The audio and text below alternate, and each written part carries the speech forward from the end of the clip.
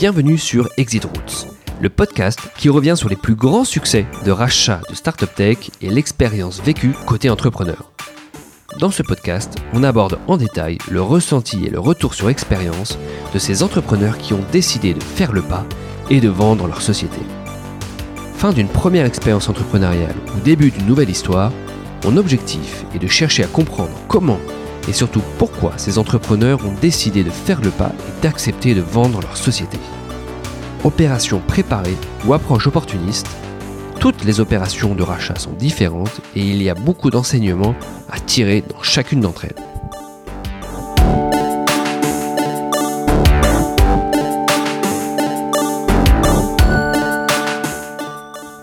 Ce podcast vous est présenté par TechDeal Partners. TechDeal Partners est une banque d'affaires nouvelle génération dédiée aux startups et aux PME innovantes et spécialisée sur le secteur tech et digital. La vision de TechDeal Partners est de faciliter la mise en relation entre acheteurs et vendeurs de startups et PME innovantes.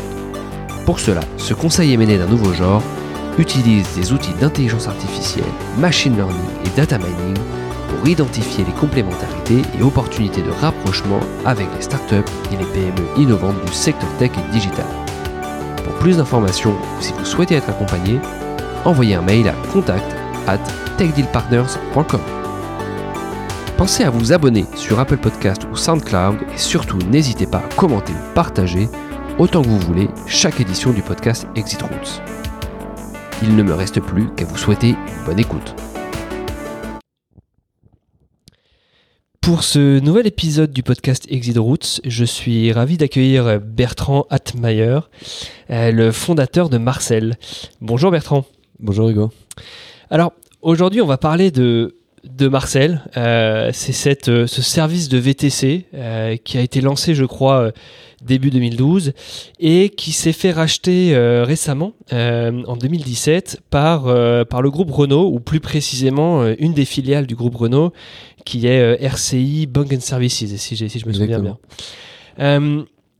Alors, est-ce que, avant de parler justement de cette transaction et surtout de la façon dont tu l'as vécue, est-ce qu'on peut revenir un petit peu sur l'histoire de Marcel ? Parce que finalement, il n'y a pas que Marcel, il n'y a pas que le service de VTC. J'ai vu qu'il y avait Marcel et aussi un outil software, YouSoFleet. Voilà, donc est-ce que tu peux revenir, nous décrire un petit peu qu'est-ce qu'était Marcel et quelle a été l'histoire de Marcel ? Oui, avec plaisir.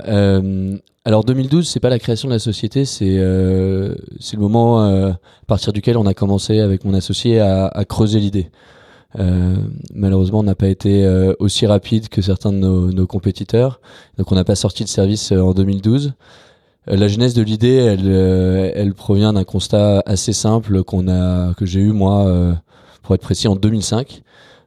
C'était compliqué de se déplacer à Paris.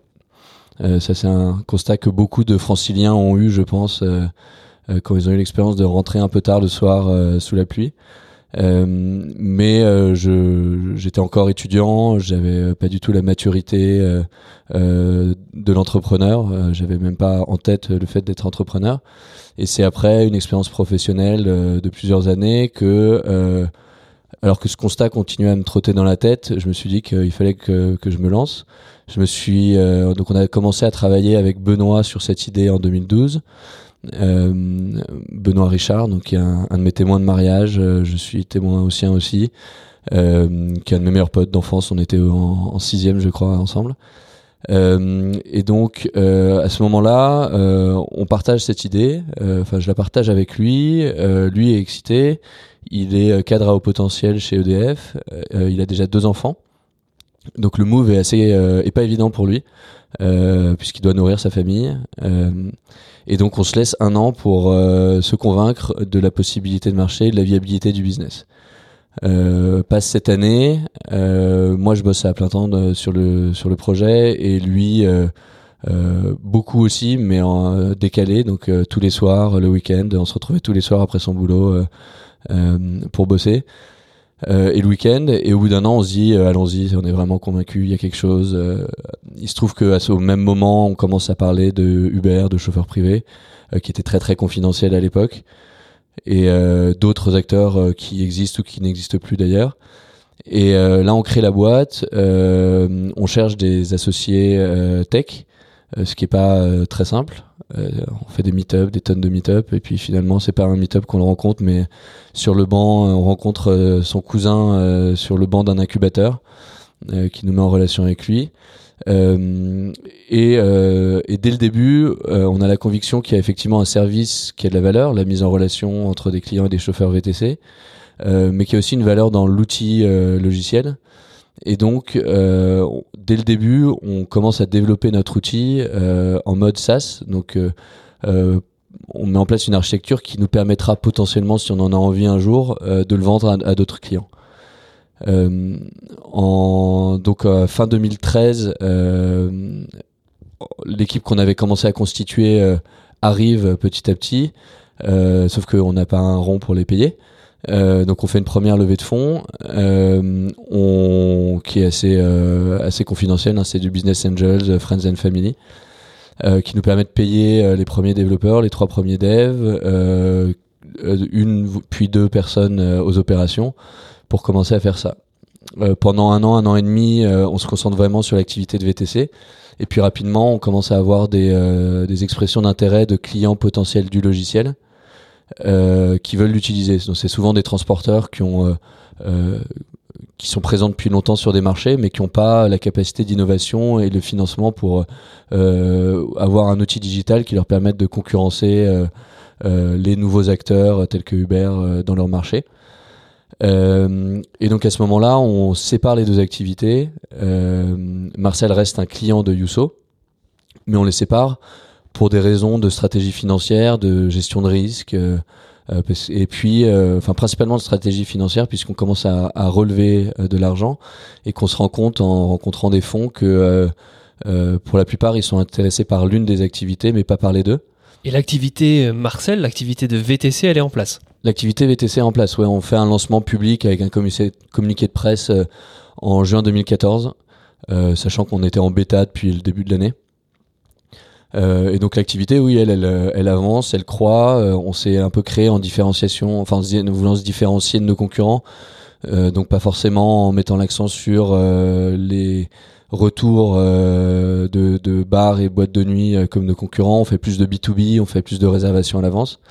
Donc l'activité croît, elle se porte bien. On n'est pas rentable parce que ça coûte de l'argent, on a de plus en plus d'employés, mais l'activité croît.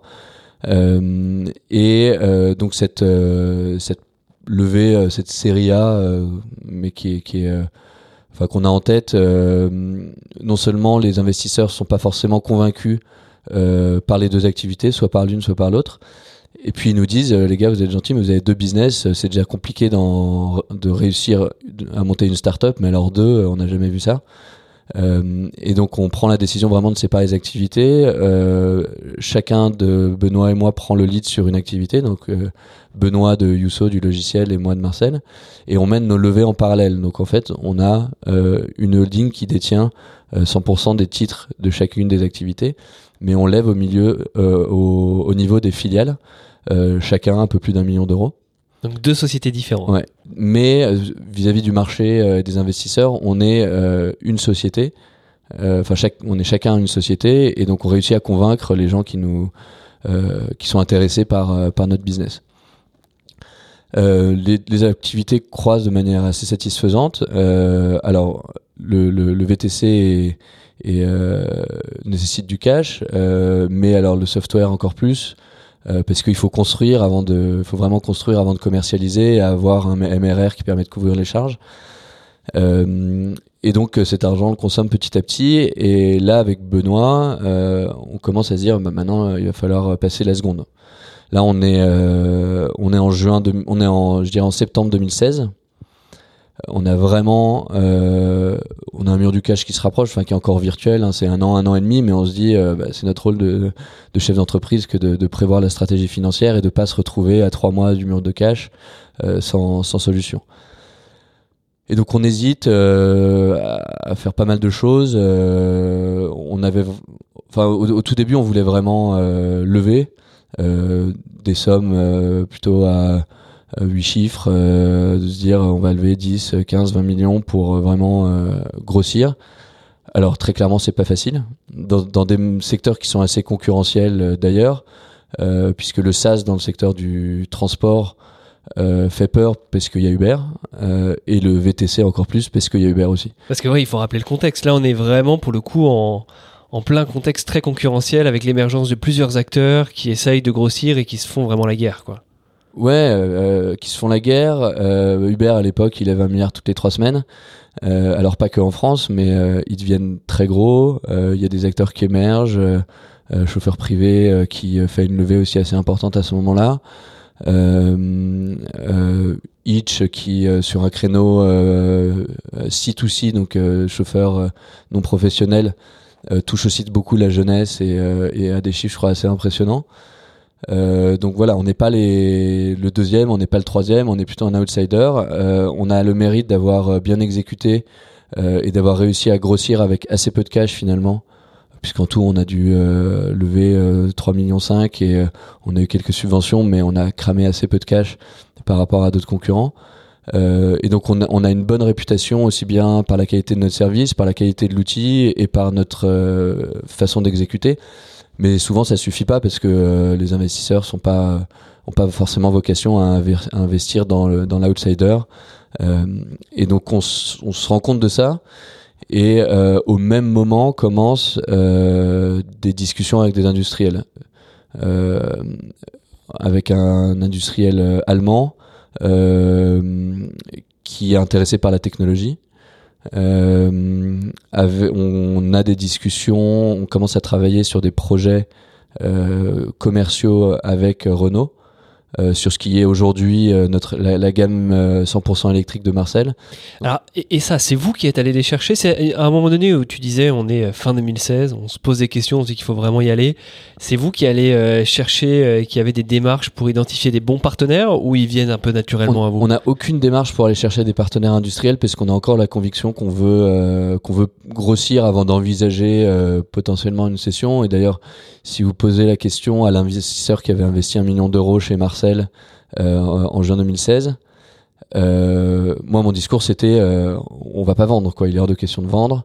On a les moyens d'atteindre un certain niveau de rentabilité et ensuite de construire dessus. Donc on avait la conviction on avait l'envie de conserver les business en tant qu'actionnaire et puis de continuer à les développer en tant que chef d'entreprise. Et je rebondis juste là-dessus. La question s'est quand même posée à un moment donné par rapport à la compétition, par rapport aux deux activités, d'en céder une plutôt que l'autre, ou de céder... Alors oui, il y a eu des discussions de cession de l'activité logicielle, mais elles ont été assez avancées, sauf que la raison voulait que de céder une partie des actifs qui étaient le logiciel et de garder l'opérationnel n'était pas forcément optimal en termes de valorisation et de stratégie.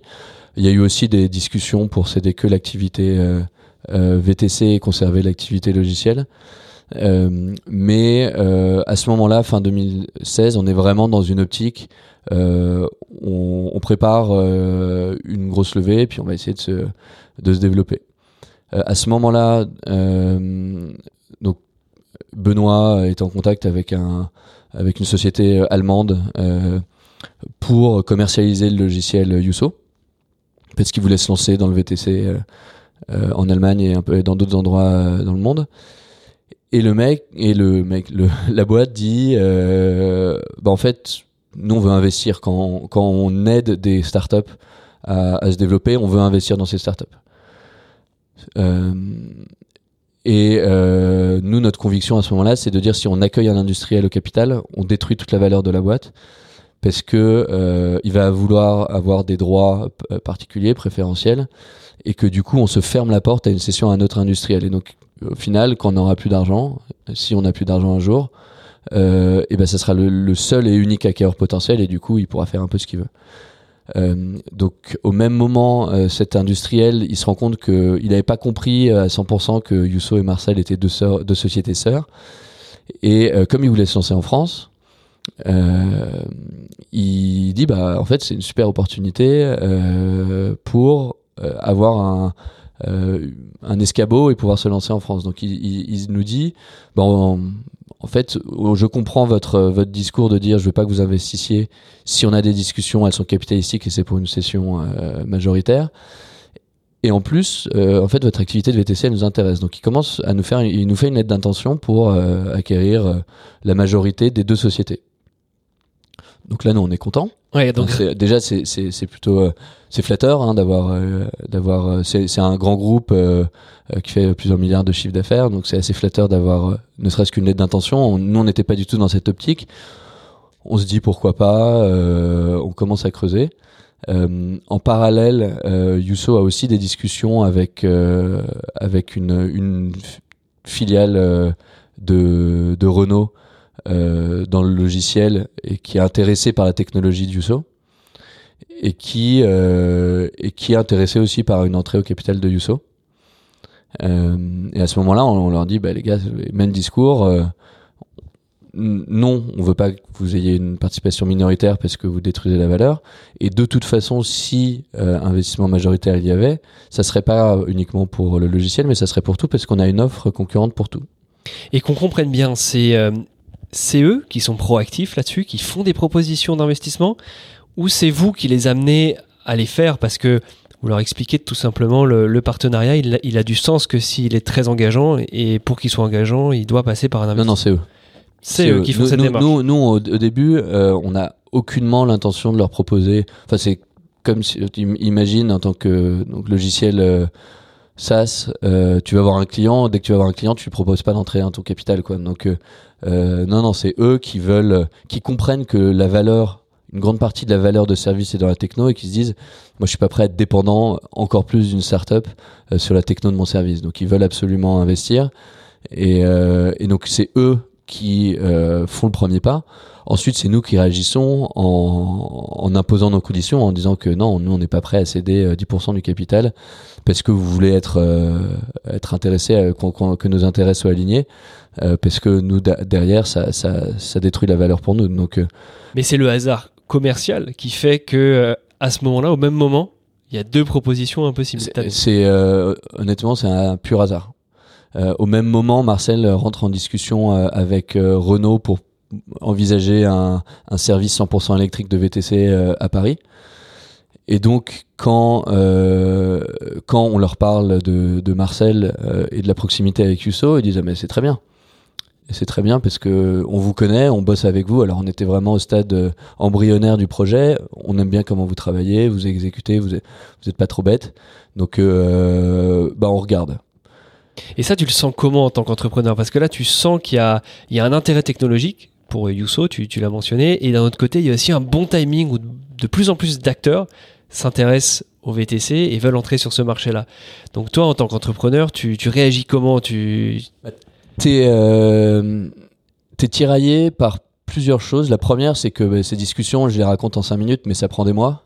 Et que on est quasiment 8 mois après septembre 2016 et que du coup pendant 8 mois on a consommé du cash et que le mur du cash il est de moins en moins virtuel. Donc t'as un premier petit diablotin sur l'épaule qui dit fais attention à la santé financière de ta boîte, te lance pas dans des discussions qui vont prendre 1 an et en mettant de côté d'autres alternatives. T'as quelque part l'appât du gain où tu te dis t'as des mecs qui sont intéressés par notre boîte. La valorisation, pour une fois, elle est pas virtuelle, parce que quand tu lèves de l'argent, moi j'appelle ça de la monnaie de singe, mais c'est l'argent hyper virtuel. Alors en théorie de la finance, moi les souvenirs que j'ai, c'est que il y a un premium d'acquisition normalement, donc tu valorises plus une entreprise en l'achetant qu'en investissant dedans. Mais la réalité avec les startups, elle est inverse, c'est que la valorisation au cours d'une levée, elle est souvent bien supérieure à celle d'une cession. Donc ce sera peut-être un sujet d'ailleurs pour la fin quand on voit les valos de Uber et tout ce qui se passe en ce moment autour de ça. Ouais, alors en l'occurrence moi les valos que j'ai entendus sur la possible introduction en bourse d'Uber sont plutôt supérieurs aux dernières levées de fonds, donc c'est après je suis pas dans les petits papiers, mais c'est un vrai sujet. Il est pas rare que sur les premières levées on valorise la boîte à 1, 2, 3 millions pour les plus les projets les plus attractifs, mais il va trouver quelqu'un qui l'achète à 3 millions, il y a personne sur le marché, enfin ça n'existe pas quoi. Et nous d'ailleurs, notre première levée, on l'a faite sur un PowerPoint et une vidéo. Donc à ce moment-là, tu te dis, bah voilà, j'ai une vraie valorisation en face. Et c'est un des risques, c'est d'imaginer l'impact sur ton compte en banque. De dire, bah en fait, ça va faire ça. C'est-à-dire que moi, je me suis pas payé pendant 2 ans. J'avais mis un peu d'argent de côté de mes vies précédentes et j'ai plus rien. Je bouffe des pâtes. Je commence à avoir des enfants. Ça va changer ma vie. Je vais pas m'arrêter de bosser, mais au moins j'ai quelques années, voire dizaines d'années au cours duquel je suis hedgé, quoi. Et puis t'as un autre. Moi, je suis assez peu risque averse. Je suis entrepreneur. Et il y a un autre côté qui dit en fait c'est que le début. C'est-à-dire que là, on a Renault, on a un autre gros industriel qui s'intéresse, et on commence à avoir d'autres boîtes qui nous contactent sous des prétextes un peu fallacieux, où tu sens que c'est capitalistique finalement, qui te disent ouais, faudrait qu'on discute un peu de votre business model, ça nous intéresse, il y a des complémentarités. Et là, c'est pas 2, c'est 3, 4, 5 boîtes qui nous ont contactés à ce moment-là. Alors je sais pas si c'est les gens qui se parlent ou si c'est vraiment le hasard, ça j'ai jamais eu la réponse. Mais tu sens qu'il y a un engouement à un instant T et que ta boîte en fait elle rentre sous le radar de ces entreprises industrielles qui ont pas forcément la même capacité d'innovation rapide. Je dis pas que les industriels n'ont pas de capacité d'innovation, mais cette agilité qu'on peut avoir et le fait de pouvoir pivoter rapidement, elles l'ont pas. Et donc là, tu te dis, mais en fait, moi, à ce moment-là, j'ai vu un pote qui avait été professionnel de poker et qui me dit, mec, ta boîte, en fait, tu me rajoutes un 0 parce que c'est le moment où tout le monde, et puis tu vas pouvoir faire monter les enchères. La réalité, c'est que les process avancent et que tu as des entreprises qui prennent de l'avance sur d'autres. Alors nous, à ce moment-là, on était. Alors déjà, c'est notre première boîte. Moi, j'avais fait un peu de Fusac, mais en tant qu'analyste, donc dans une cave, sur des transactions en milliards d'euros. Donc la dimension stratégique et le fait de jouer son adversaire, c'est quelque chose que j'avais pas du tout en tête.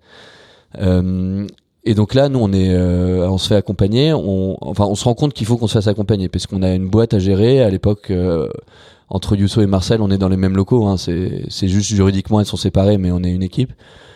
On est un peu plus de 50. Et avec Benoît, on a des boîtes à gérer au quotidien avec les emmerdes, avec les problèmes RH, avec le recrutement, avec les problèmes opérationnels, avec les bugs techniques. L'activité commerciale, donc c'est un plus qu'un temps plein déjà. Et derrière, le soir, on doit gérer une transaction avec une data room, avec des négociations face à des mastodontes pour qui on est tout petit, quoi, on est minuscule. Et donc là, on décide de se faire accompagner par une banque d'affaires. Ce qui met un froid dans les négociations avec les deux. Ils disent non mais vous nous faites pas confiance. Enfin voilà, c'est un jeu, hein, mais ça ralentit vachement les discussions. Et surtout, les deux nous disent si vous ouvrez, parce que du coup ils voient venir la vente aux enchères. Et ils nous disent les deux si vous ouvrez, on drop. Ah oui, donc là ça met un peu la pression. Donc là, t'essaies de pas le faire, mais tu le fais un peu. Tu dis voilà, peut-être qu'un jour je vais avoir un peu d'argent, en tout cas beaucoup plus que ce que j'avais avant. Mais en fait là, ça redevient de la monnaie de singe, quoi. Là, on voit qu'on est vraiment dans la partie M&A justement que tu décrivais un peu, c'est-à-dire. Et donc là se pose vraiment la question. On a une banque qui a pignon sur rue, donc qui est pas que en France, qui a la capacité à susciter des intérêts. Tu peux citer le nom de la banque peut-être ? Oui, c'est Rothschild. D'accord. Qui a la capacité d'aller voir des acteurs un peu partout dans le monde, d'autres acteurs en France. Et donc se pose la question. Nous, la stratégie qu'on a eue, c'est de se dire, on va essayer de le clôturer en 2 mois. On va se laisser 2 mois pour closer le deal. En même temps, on sécurise une levée. Alors un bridge, parce que c'est pas une levée, et c'est pas dans des conditions, c'est à peu près aux mêmes conditions que les levées précédentes, donc c'est pas satisfaisant. Mais au moins, on a des investisseurs qui croient en notre projet et qui continuent. Et surtout qui nous disent les gars, c'est donnant-donnant, nous on vous libère d'une pression qui est la pression du cash. En revanche, on vous permet, si jamais vente il y a, de pas vous diluer. Donc c'est quand même plutôt sympa. Mais du coup, si ça se fait pas, les gars, vous allez pas non plus avoir le beurre et l'argent du beurre, et donc vous allez pas pouvoir vous valoriser 1 fois et demie, 2 fois, 3 fois plus, comme peut-être vous le pouvez ou pas, mais on va même pas rentrer dans ces discussions dans 3 mois. Et du coup, nous, ce qu'on fait, c'est qu'on sécurise une levée pour septembre 2017. Donc là, on est mars, avril 2017. On se dit faut qu'on signe avant l'été, sinon déjà l'été tu repars de zéro après l'été. Tout le monde s'est barré en vacances pendant 1 mois. Tu peux avoir un événement extérieur. Enfin, t'es plus maître de ton timing, donc on veut signer avant la fin de l'été. Et donc on se dit ça avec Rothschild. On se dit soit on clôt avant fin juillet, soit on ouvre en septembre. On fait cette levée, ce bridge, et on ouvre en septembre.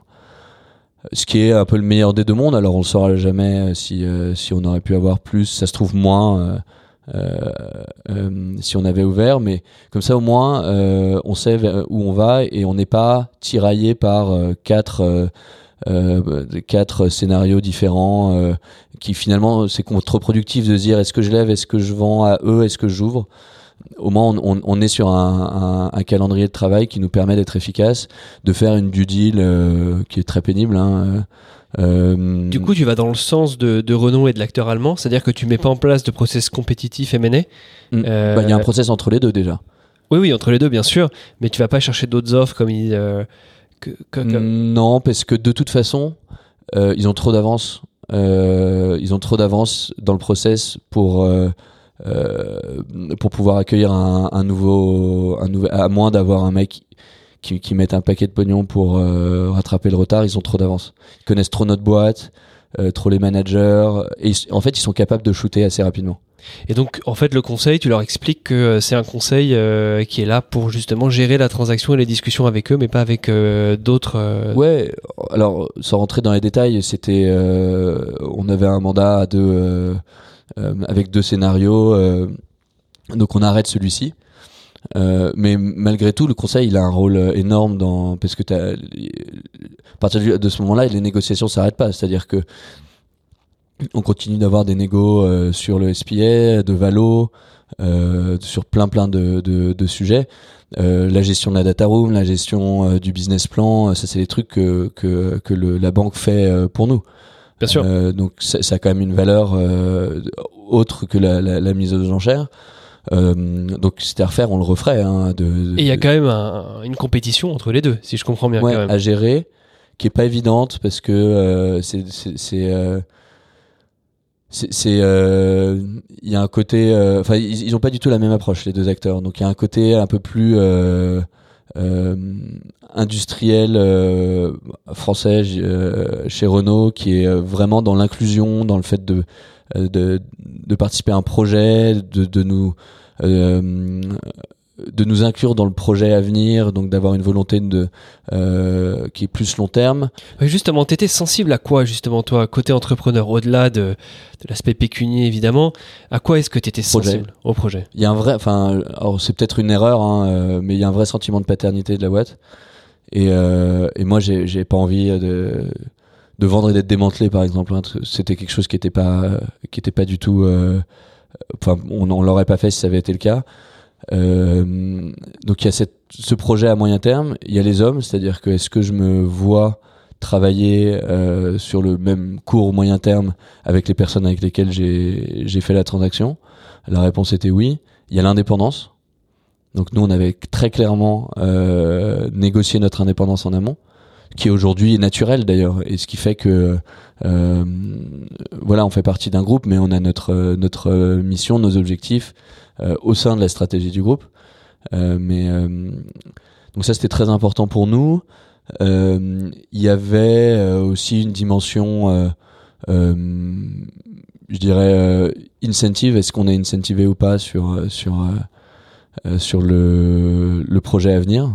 Ça c'est pas un sujet sur lequel je suis habitué à parler, mais c'était quelque chose d'important. Et puis voilà, nous ce qui nous importait, c'était d'assurer la pérennité des boîtes. Et l'allemand, c'était un peu plus, c'était beaucoup plus rapide. Et l'idée, c'était de le fondre dans la marque actuelle, et puis voilà, de faire en sorte que nous, on devienne le moins indispensable possible, le plus rapidement possible, et qu'on reste si ça nous si ça nous faisait plaisir, et puis que sinon on parte et qu'on passe à autre chose, quoi. Ouais, donc deux physionomies de projets assez très différentes. Ouais. On comprend. Juste une petite question sur le rôle de tes investisseurs historiques justement pendant ce process. Comment toi tu l'as vécu ? Comment tu l'as vécu justement la gestion d'une vente potentielle ? Est-ce que tu as été tiraillé entre certains investisseurs qui voulaient continuer l'aventure ? Voilà. Ah oui, beaucoup. Alors, la première levée, on l'a vraiment faite avec beaucoup de friends and family ou des business angels un peu éduqués qui font pas mal ça. Alors, on n'est pas du tout allé voir d'associations de business angels. On a pris des particuliers de notre réseau éloigné. La réalité, c'est que eux, c'était super pour eux, quoi qu'il arrive, et que du coup, ils nous ont fait confiance. On avait des intérêts qui étaient 100% alignés. Ils nous ont fait confiance sur la gestion du deal. Ensuite, les investisseurs du deuxième tour, c'était plus compliqué parce qu'il y avait des fonds. Il y avait un petit industriel aussi. Côté Marcel, enfin un gros industriel, petit par rapport à Renault. Et eux, il y avait une dimension, je dirais, d'image vis-à-vis de ses salariés à lui, parce que il avait vendu l'histoire de Marcel dans son entreprise. Un an et demi après, ou même un peu moins d'un an et demi après, le fait de vendre, il fallait que ce soit explicable au sein de sa boîte. Il y avait effectivement le fait l'aspect financier. Après lui aussi, c'est le groupe Harmonia. Patrick Tello est très paternaliste et a compris que les enjeux du secteur dépassaient simplement lui l'intérêt qu'il avait dans cette société, et que ça nécessiterait un jour, si on voulait vraiment rentrer en concurrence avec Uber et les chauffeurs privés, ce qu'on fait aujourd'hui, ça nécessiterait beaucoup de capital, et que lui il n'était pas prêt. C'était pas une question de savoir s'il avait ce capital, mais c'était pas sa stratégie à lui. Donc il a compris que d'un point de vue stratégique, c'était intéressant pour lui. Sur les fonds et les autres business angels qui avaient investi au deuxième tour, c'était beaucoup plus dur. Et là, il y a tout de suite un fonds qui investit et qui flippe, enfin qui vend un an après. Il doit rendre cet argent aux investisseurs, enfin en fonction de ses mandats, mais c'est pas quelque chose de hyper. Alors il faisait plutôt une bonne opération, mais c'était pas quelque chose qui rentrait dans les plans. Et surtout, je pense qu'ils avaient une vision. Enfin, ils avaient investi dans un potentiel, et ils pensaient qu'ils étaient ils avaient plus envie de faire un Zenly que faire une session dans l'année, quoi. Et donc voilà, on s'est beaucoup battu. Il y a un actionnaire qui a bloqué, ça a chauffé très fort, on a fait intervenir, on a fait des pressions à droite à gauche, le closing ne s'est pas fait, Renault est reparti, finalement est revenu, enfin ça a été un vrai process de M&A avec des rebondissements. Et voilà, on s'était dit qu'on vendrait avant la fin juillet, on a vendu le 1er août. Bon, on a décalé, mais on devait vendre le vendredi, et le soir la veille de la signature, on savait pas si un investisseur signerait ou pas, et il a pas signé, et du coup on est passé toute la journée en closing sans que le mec arrive, et à négocier. Ils ont mis des moyens de pression. Enfin bon, c'était très très dur à vivre personnellement. C'était horrible. Moi, j'ai pas dormi la nuit précédente. Le week-end où du coup Renault dit les gars, si on n'a pas signé, on n'a pas signé. Et où nous, du coup, on essaie de convaincre l'autre investisseur. C'était le pire week-end de ma vie. Tu dors pas. Moi, j'avais 2 gamins en bas âge. Tu peux rien faire. En fait, t'es tétanisé. Et là, pour le coup, du coup, tu te vois passer le mois d'août à closer, t'as levé, sachant que les investisseurs sont partis pour nous, c'était quasiment signé, donc les investisseurs étaient partis quasiment pour la plupart en vacances. Moi, je me voyais aller en Grèce, aller récupérer la signature d'un investisseur, quoi, pour closer début septembre la nouvelle levée et repartir. Et quelque part, à partir du moment où je pense qu'il faut prendre des décisions et s'y tenir, c'est-à-dire que on n'avait pas du tout envisagé de vendre. à le moment où on embauche Rothschild, on se dit ok, on y va. C'est-à-dire qu'on prend cette décision à 3 associés, donc Benoît et moi qui sommes les 2 majoritaires, et Béchir, notre directeur technique qui était qui avait une participation dans la société. On est les 3 opérationnels et on se dit maintenant qu'est-ce qu'on fait, soit on y va à 100%, soit on abandonne, mais on abandonne tout de suite, et on avait pris la décision d'y aller. Donc quelque part on se projette un petit peu, et la douche froide quand tu dis ça va pas se faire, elle est vraiment horrible. Et on a eu la chance de le faire, mais je sais que ça arrive que finalement le closing se fasse pas, et puis ça se fait pas du tout.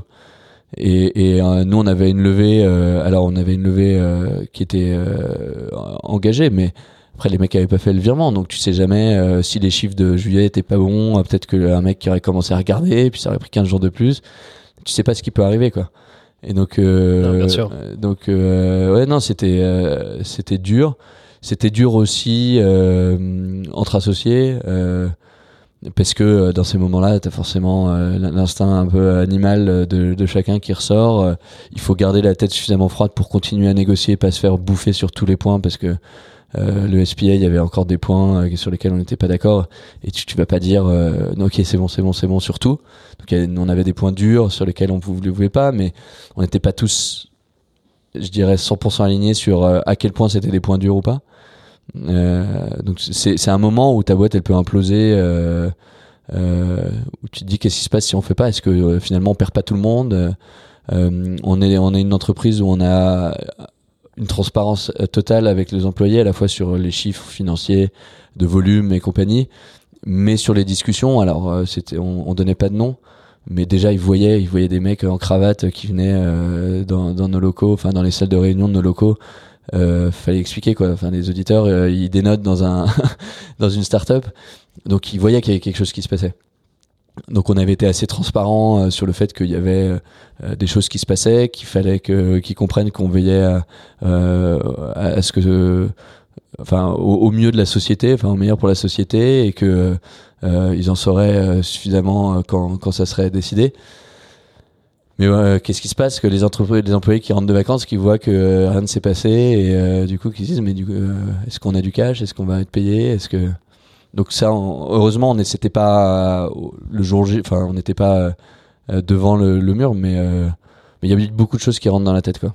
Ouais, passe par la tête. Très intéressant ce retour sur expérience, et vraiment ce contexte de pur M&A que tu as vécu toi en tant que jeune start-up. On pourrait s'attendre à des choses plus simples et plus faciles, mais c'est jamais aussi simple et facile ce type de process. Maintenant, donc, on sait que maintenant que le deal qui a été fait, c'est avec Renault. Ça va bientôt maintenant faire 1 an que ce deal a été réalisé. Est-ce que t'es plus serein, et comment tu le vis, du coup, cette nouvelle expérience entrepreneuriale au sein d'un grand groupe? Qu'est-ce que tu peux nous dire un petit peu là-dessus?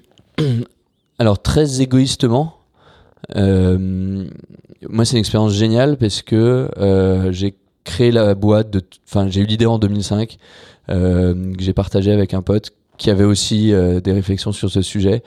On est parti d'une feuille blanche, on a recruté des équipes, on a déjà un des grands achievements, c'était le fait de lancer le service, qu'il y ait vraiment quelqu'un qui... Moi j'avais fait des tableurs Excel toute ma vie, donc le fait d'avoir un chauffeur qui transportait un client qui nous connaissait pas, c'était quelque chose d'exceptionnel. Ensuite, cette boîte, on l'a montée à 50 personnes. On a levé de l'argent, on l'a vendue. Et maintenant, la réalité, c'est que il faut beaucoup d'argent pour développer ce type de service, en particulier dans un secteur aussi concurrentiel où intrinsèquement t'as pas besoin de cramer du cash, mais quand tes concurrents le font, t'es quelque part obligé, parce que sinon t'as pas de clients ou t'as pas de chauffeur. Aujourd'hui, j'ai les moyens des ambitions qui m'ont été données par Renault. On a la chance d'avoir aussi beaucoup de visibilité au sein du groupe, et porté par le groupe vers l'extérieur, et on a les moyens qui vont avec. Donc d'un point de vue purement égoïste, c'est une expérience incroyable de pouvoir développer ton bébé. Et maintenant on est en pleine adolescence, quoi, et on a des chiffres qui sont exceptionnels en ce moment, plus de croissance que ce qu'on avait avant, mais ça c'est lié aux synergies et au groupe. j'ai la chance de faire ça avec une relative autonomie. Alors maintenant j'ai un actionnaire qui est très présent, mais comme j'avais des actionnaires auparavant qui étaient aussi présents, hein, j'avais des reportings, ils nous marquaient à la culotte quand même, hein, c'est sûr. Et donc maintenant c'est une structure différente, j'en ai plus qu'un que je vois régulièrement. Je suis aussi impliqué dans des projets qui sont plus groupes. Moi mon rôle c'est aussi de préserver mes équipes pour qu'ils se focus sur le business, et puis moi j'ai un rôle de tampon pour faire transpirer ce qui est important et ce qui se passe dans le groupe et les projets qui font partie de nos priorités, et puis de temps en temps dire ça je suis pas sûr, je pense qu'il faut qu'on attende un peu et pas polluer mes équipes de ça. Donc honnêtement c'est un endroit où je rêverais pas d'être un meilleur endroit aujourd'hui. Et puis on était pas loin de la rentabilité, je dirais, au moment de la vente. Aujourd'hui c'est plus virtuel parce qu'on réinvestit beaucoup, aussi bien sur la tech que sur le marketing. Et puis moi j'ai quand même envie de faire de ce business un business pérenne, et voilà, de l'amener à la rentabilité dans les mois, ou au pire dans les quelques années qui arrivent. Puis ensuite voir, hein, on est aujourd'hui sur les deux structures, on est plus de 110, enfin 70 chez Marcel et 40 chez Yousso. Ça continuera à grossir. De me dire que avec Benoît on est à la tête de notre projet, et qu'on est 200 employés et que c'est rentable, ça serait cool. Donc j'ai encore pas mal de pain sur la planche, et aujourd'hui moi mon court moyen terme c'est vraiment ça, et c'est une super expérience en tant que manager, et de voir vraiment de 0 à 200 personnes. Donc aujourd'hui, t'es serein et ouais, je suis serein. Il y a effectivement ce stress qui a jamais été permanent, mais qui est quand même un truc qui est difficile de se dire qu'est-ce qui se passe si dans 6 mois j'ai plus d'argent et je peux plus payer mes salariés. Et il y a un stress qui est nouveau, c'est comment est-ce que je m'assure de conserver l'expérience entrepreneuriale au sein d'un grand groupe, et en particulier auprès de mes salariés. C'est-à-dire que j'ai pas envie que mes salariés j'ai envie que mes salariés rejoignent l'aventure Marcel, et pas le groupe Renault en tant que tel. L'aventure Marcel fait partie du groupe Renault, mais j'ai quand même envie qu'il y ait cette inclusion. Donc je fais en sorte aujourd'hui dans mes RH, dans ma stratégie de marque employeur, et dans l'onboarding qu'on fait, moi je passe du temps avec chacun des nouveaux employés pour décrire cette histoire, pour qu'ils arrivent en disant bah voilà, je fais partie d'une histoire qui avance, et pas j'arrive dans un truc qui est établi, et puis je vais bosser, c'est alimentaire, et ça moi je veux pas. Et on a eu la chance d'avoir des employés qui ont fait ça avec nous jusqu'à la vente, et je veux qu'ils continuent à faire ça aujourd'hui. Intéressant. Alors pour finir, on a dépassé un petit peu plus, on a pris un peu plus de temps que ce que je fais d'habitude, mais je voudrais surtout pouvoir finir là-dessus et t'entendre là-dessus, parce que tu l'as évoqué à plusieurs reprises pendant le podcast, c'est l'aspect évidemment concurrentiel de ce secteur. Donc aujourd'hui, on voit que tu as un peu ouvert en fait la consolidation sur ce secteur en France. Il y a eu assez récemment le rachat de chauffeurs privés par Daimler. On sait qu'il reste d'autres acteurs en France, comme tu te citais en tant qu'outsider, c'est aussi potentiellement des outsiders. On pense à Snapcar ou autres qui sont sur des niches différentes, des nouveaux arrivants avec Taxify et autres. Alors voilà, j'aimerais bien t'entendre un petit peu sur ta vision du marché, de l'évolution de ce marché. On a aussi évoqué l'IPO potentiel d'Uber dans les mois à venir. Voilà, donc quelle est ta vision sur ce marché d'un point de vue un peu global, mais surtout en France, et justement ta perception de la consolidation en cours ou qui va s'accélérer? Elle est un peu compliquée cette question. Alors, ma vision du marché aujourd'hui sur le VTC pur, c'est un secteur qui est difficile parce que l'accès à la profession de chauffeur aujourd'hui est très compliqué du fait des différentes lois qui sont venues s'additionner pendant le mandat de François Hollande. Et c'est difficile aujourd'hui parce qu'un chauffeur, il met 8 mois à pouvoir devenir chauffeur.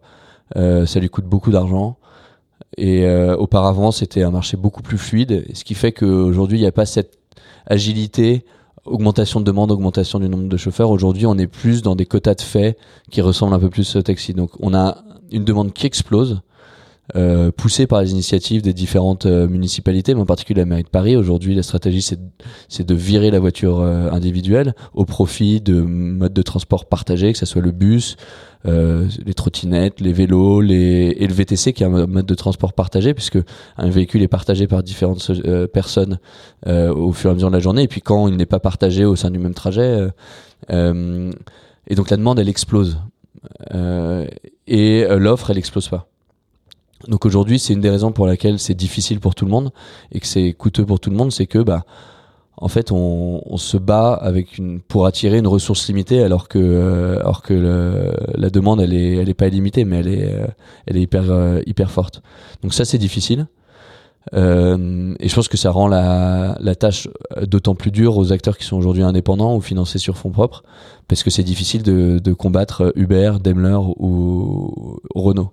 Ensuite, je sais pas si la stratégie de ces acteurs est de continuer à financer ça, mais en tout cas, les poches sont plus profondes mécaniquement.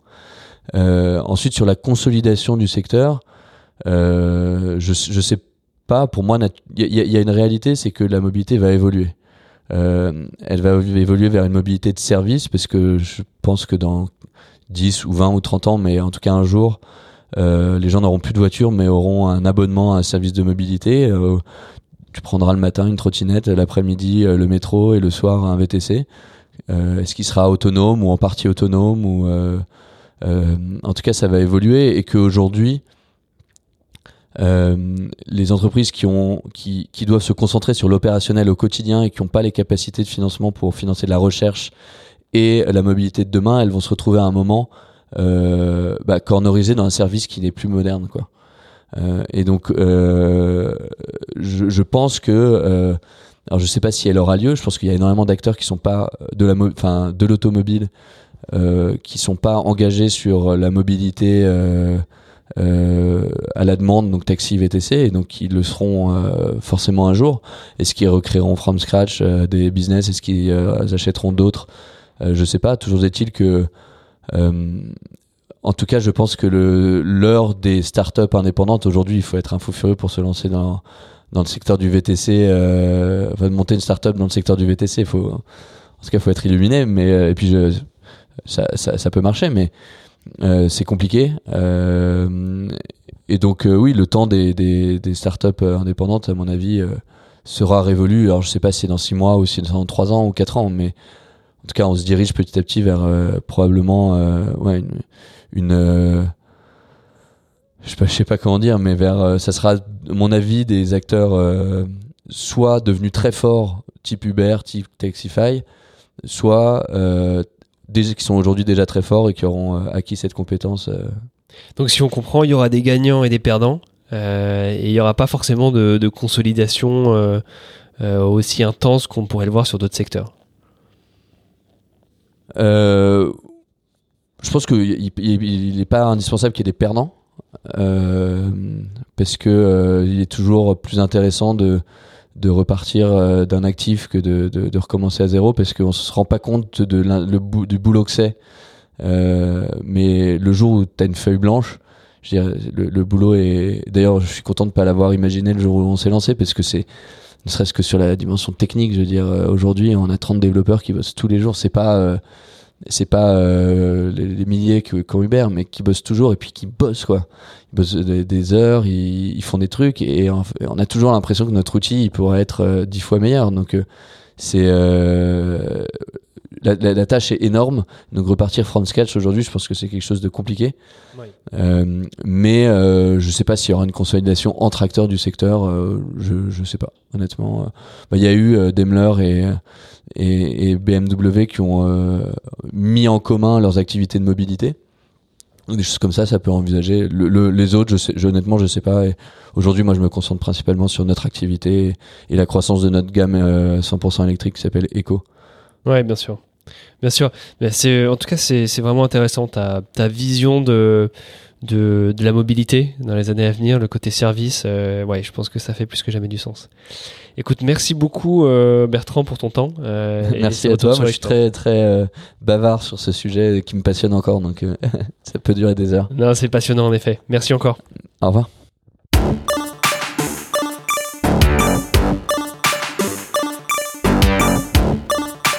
J'espère que vous avez autant apprécié l'écoute de cette édition que j'ai pris de plaisir à préparer cette interview. Encore merci pour votre écoute et de nouveau pensez à vous abonner sur Apple Podcast ou SoundCloud à mon podcast Exit Routes. Enfin, n'hésitez pas à commenter et partager cette édition autant que vous le souhaitez.